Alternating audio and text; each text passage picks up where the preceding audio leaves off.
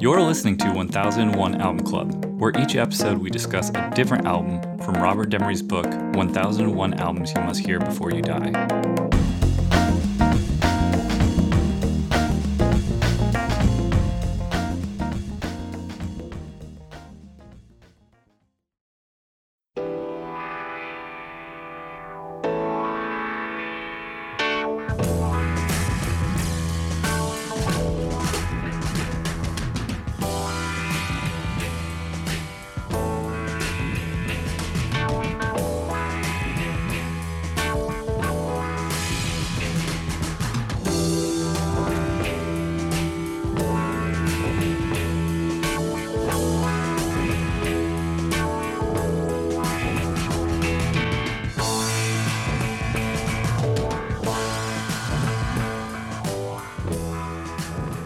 For this episode, we'll be talking about Small Faces, Ogden's Nut Gone Flake. In the room, I have Rob, John, Adam, and Ben. Ogden's Nut Gone Flake is the fourth studio album by the English rock band Small Faces, released on 24th of May, 1968 on the Immediate record label. The producer was Steve Marriott, Ronnie Lane, and the genre is psychedelic rock and psychedelic pop. And from BBC Review, Chris Jones, cementing their psychedelic credentials in the summer of 1967 with Itchy-Coo Park on Andrew Loog Olam's Intermediate label, a prime example of their hallucinogenic Cockney shtick, it was time for the Small Faces to show that they could really think in terms of the whole albums as opposed to snippets of 3 minutes of glory. The result, Ogden's Nut Gone Flake.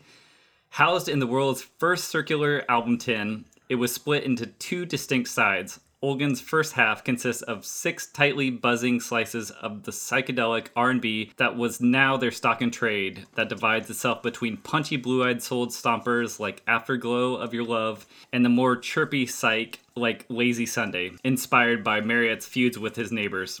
The second side contains the story of Happiness Stan and his quest to find the moon, interlinked by forgotten master of gobbledygook Stan Unwine. Here, the songs are considerably more embellished and varied in texture. From the strange, folksy Mad John to the more rockin' Rollin' Over, the later featured a brass section, while the rest included strings, harps, and the usual trappings expected of bands who wished to signal their serious musical intent. But somehow, at the heart of it all was the Small Faces' muscular approach that makes Ogden certainly the least fey of all English psychedelic classics. All right, what do we think of Ogden's Nut Gone Flake? I think the first fucking side rules, and the second side is like goddamn mess. Yeah, so this record, okay, I want to say early, big fan of The Faces. Mm-hmm. Oh, I mean the big faces? Regular size faces. Just the normal ones. Standard but operating like, face. This, how do I say it? Like this record, while there are songs that are good, I like the intro.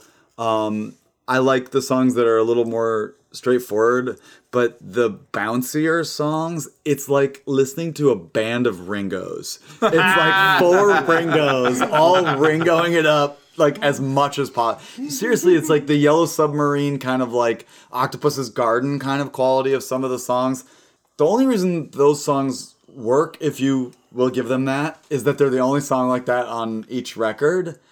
And there's a lot of those songs, and it's like everybody in the band hamming it up, and it just gets a little too kooky. I think that I'm starting to develop the opinion that a 1 foot in concept album is not good enough. Either don't do a concept album or be all in. Just wait till it's finished and then release it. That being said, it's weird. The half of this album that isn't the concept album is the half of it that I like. Yeah. Actually, the record as a whole, including side 2, it grows on me with repeated listens, and that was the case. I know that the Regular Size Faces it should be considered an entirely different band. Like, there's enough of a lineup change and enough of a different change in musical direction. But when I was younger and when I first heard the Normal Faces, it was called The Faces. Okay, from now on, referred to as The Faces. It was a bit of a slow burn for me too. Like some of their songs didn't grab me on the first listen, but with repeated listens became really endearing. I'm wondering if this album will have that sort of effect on me. I'm at least feeling it mildly. I've now listened to it 3 or 4 times, and the parts that would annoy me, like track 6, Lazy Sunday, I wrote down Rooty Tooty Tum because he says Rooty Tooty Tum. That killed me. And that was my whole takeaway was that like comment Rooty Tooty Tum. Sarah and I were having a serious conversation, and we were like, "Well, I just don't know what you'd say at that moment." And then all of a sudden it goes "Rooty Tooty Tum," and we're like, and then we both just stopped for like 10 seconds and said, "Well, that's all you can say on that matter." I wrote down next to that is some real British shit right here. Well, to be fair, with repeated listens, it didn't jump out and punch me in the nose as hard. Well, you're describing how cults get people to come to them, so be careful. Be careful. To be fair, that the Lazy Sunday was him accentuating the Cockney accent because the Hollies said that he didn't he only spoke in this accent that wasn't his real voice, and so he kind of put it on really thick just to make fun.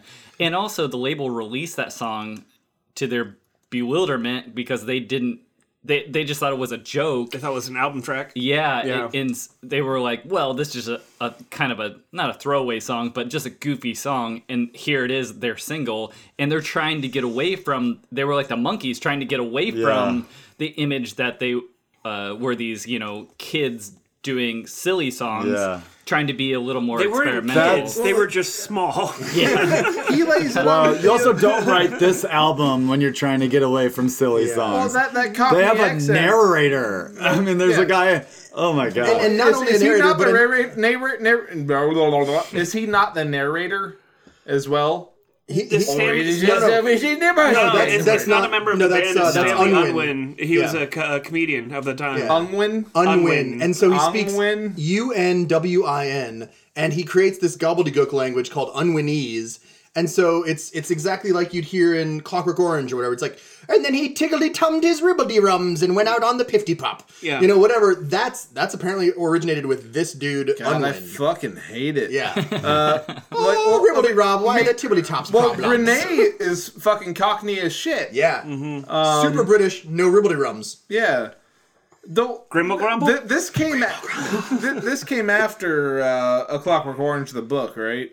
I don't know. I do not know. It would have had to have. It would have had to have. Well, I mean, and Clockwork Orange was supposed to be English mixed with Russian, but that particular, come and get one in the yarbles if you've got any yarbles, and that kind of phraseology seems to track really closely to Unwinese. Yeah. But I did write the words Grimble Grumble next to the song Happiness Stand because that song, which is the first song on side 2, brings us into this world. You don't need an excuse to bring up Grimble Grumble. Yeah, I should probably put Grimble Grumble on all my notes. All right, Droogies. So, the side 2 of this, the concept album side of this, it's got the stand-up comedian doing the gobbledygook narration, which does the opposite effect of what it's trying to do me. It takes me out. Yeah. Yeah, I agree. It takes me out of the album. But For the first two, I was like, well, this is kind of weird. But then it just keeps going for me.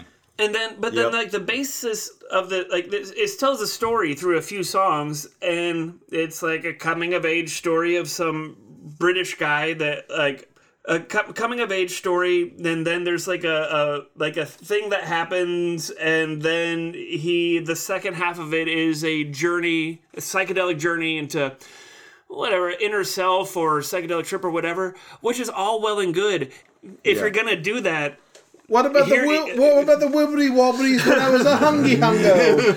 Clockwork Orange came out in 1962, so it was technically first. But so so you encountered a hungry housefly, and you talked about how what if all of the houseflies were one fly? You could probably ride it on a trip. Well, yeah, but what about Baron Saturday? You should just be talking to him about this shit, and he'll take you on a better trip. Yeah, this is the underworld. British children's version of SF Saturday, and it's not a better version. First half fucking First half, Rock's really good, though. I think that the Small Faces are a really good band, and I think that they're about a year away from becoming an even better band. Well, think about this. If you were to take the Small Faces first half and then tack Inagata Vita at the end of it, I think that There's we have your ourselves a record. fucking perfect record. We got it. We finally got it.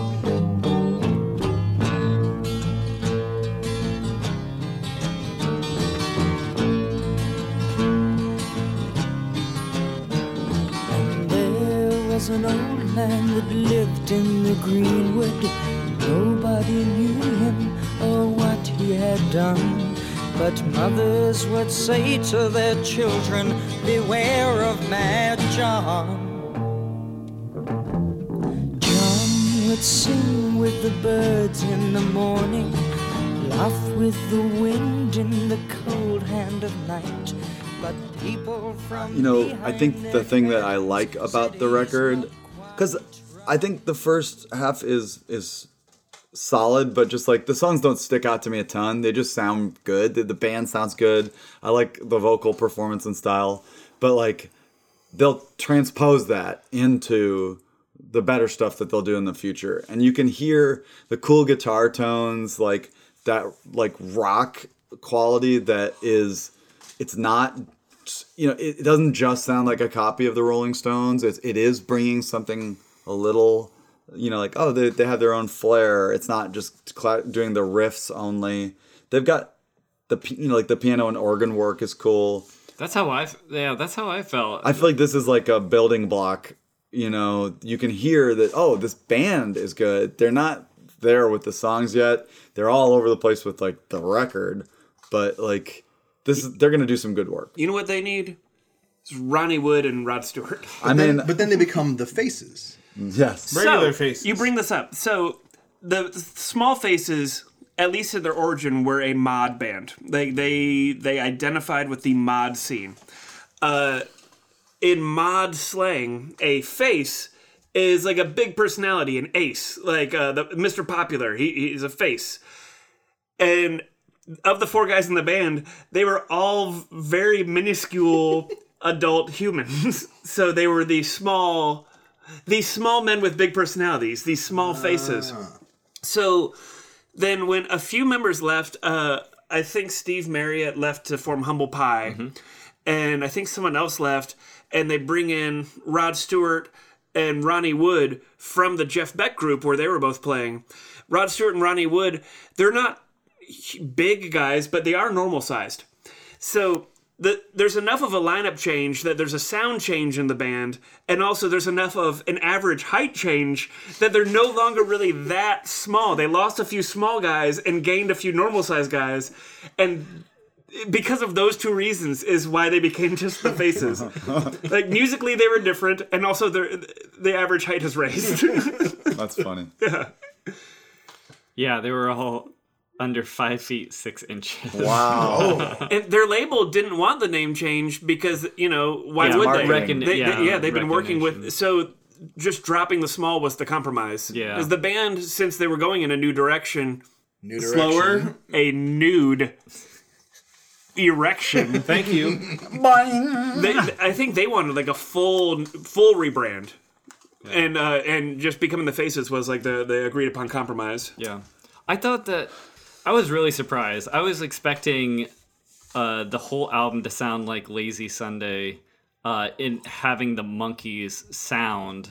I had never heard this album before, and so this is my first time going into it. But things like Rollin' Over has like a really tight piano harmonica, sort of sounds loud and snotty, and exactly what you would want that sort of mod picking up on the blues, but also having their own sound. So I was really impressed with a lot of the songs of just how they sounded, like you were saying, like the Stones, but a bit different, kind of their own thing. And then all of a sudden, I freshen your drink up and tumbly wobbly. Exactly, and so I sweep chimneys and whatnot. like I'm at Faulty Towers or something. Oh god, it's very Monty Python. But like you were saying, it just takes you right out of the experience. At first I was thinking, it's fine for one. Oh, you Van Dyked me. I just want to re-emphasize the first song it sounds like a breakbeat, like just incredible sound. Super cool. It sounds like something that RZA would work with. Yeah, it sounds like something that came out in the 2000s. I agree, it sounds 2000s. It would fit on the Luke Cage soundtrack. It's that kind of gritty street just sound. groove. Or like, it's a groove. Yeah, it's like Kill Bill, yeah. It's so good. So the packaging of this album was... It obviously, the dimensions were different to fit a 12-inch record, but it was simulating a tin of tobacco, and it came with, among other things, rolling papers. Tight. If you're going to listen to an entire half of an album that tells you a story about a man who flies on a giant fly to meet a hermit to learn where the moon went, the least they could do is give you rolling papers. Some rolling papers. That's just fine. polite. And I don't smoke weed really ever. Would Iron Butterfly have been a better record had I been stoned? If you want my opinion? Yes, I do. I want everyone's opinion who actively... Under the influence, I prefer Small Faces. Okay. Fair enough.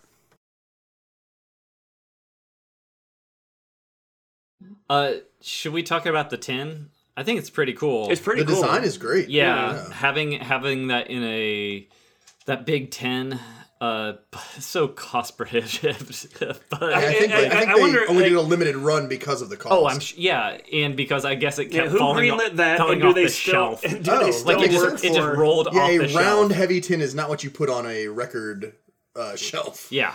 What, an improvised wheel? Yeah. Is not what you put on a shelf. What do you guys think if there was no narrator?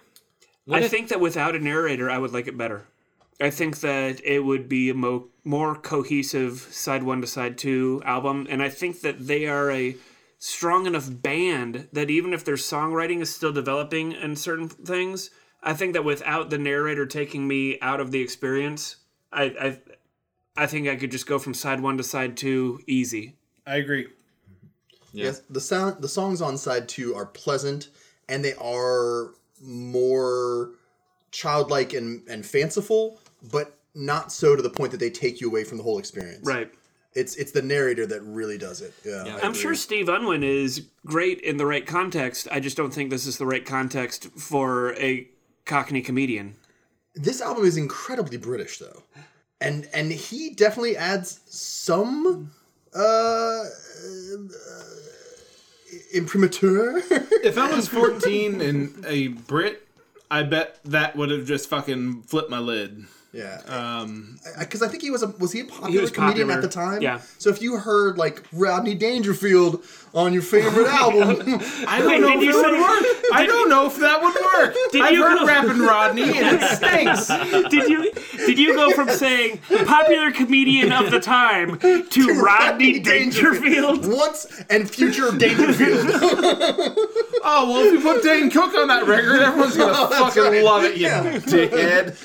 What's that guy with the fucking puppets? Give me him. I'll put him on my record. Oh, no, not the puppet guy. Fuck that guy. All right, Patton Oswalt. You put Patton Oswalt on your record, and he introduces with some gribbly-grobblies. Still don't think that would work. Yeah, so it's just kind of, like a psychedelic bar rock record, but every song, Jim Gaffigan's like, Hot Pockets!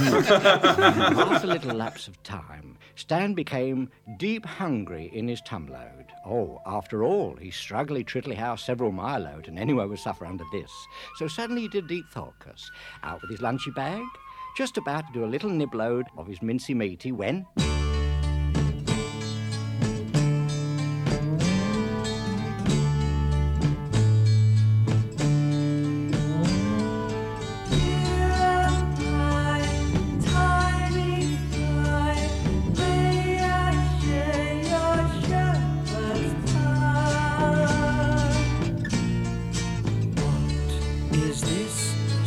voice I hear. I am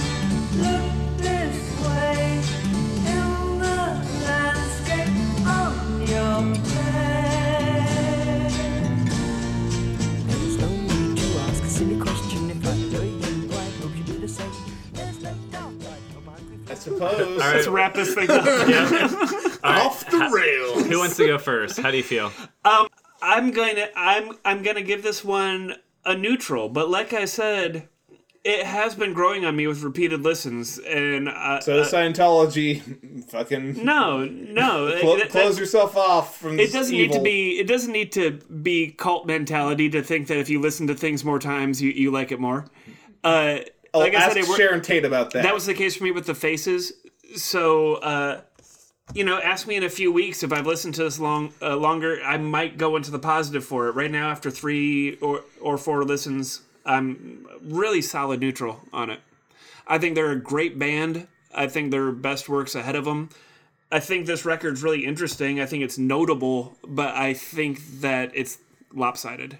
Yeah, I'm neutral too. I think that it has some work to do, and there's just not enough to push it over into to get excited about it.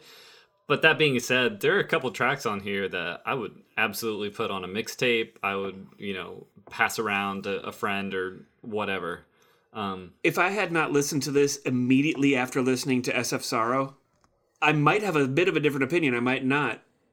But I'm coming right off the heels of listening to one of the better concept records of British psychedelia that I've ever heard, and this is another concept record of British psychedelia. It's also much stronger than the psychedelica that we were listening to from San Francisco. Absolutely. Turns out when the Brits put it out there and get it back, it's a little bit better. Their mods going into psychedelic, it's not just a straight know. jump into It's got those it. R&B riffs. Yeah. But it's just like, That's but why I mean, the think it's musicianship is better. It's less. Even though this album has some obnoxious qualities to it, it's not obnoxious in the way that like a lot of that San Francisco stuff was. For me, it's a neutral, but like you can hear the players and you can say, gosh, I hope these guys ring it in and pull it together and realize their potential. And they do. Spoiler alert. And they do. So good for them. I'm going to give it a neutral. Again, there are 1 or 2 really good songs. And I've got nieces and nephews, and they might like to hear some of the second half. That's a good story about riding a giant fly. Why not? But that's all I got for it. That literally is this album. Well, for me, I'm also going to go neutral. I'm going to refute a little bit of what Ben said. I don't think that if I had listened to this before SF Sorrow, I would have felt any different. I think that I would have listened to this and been like, oh, okay. And then listened to SF Sorrow and been like, oh, no, that other one was fucking bullshit. Like, it's night and fucking day.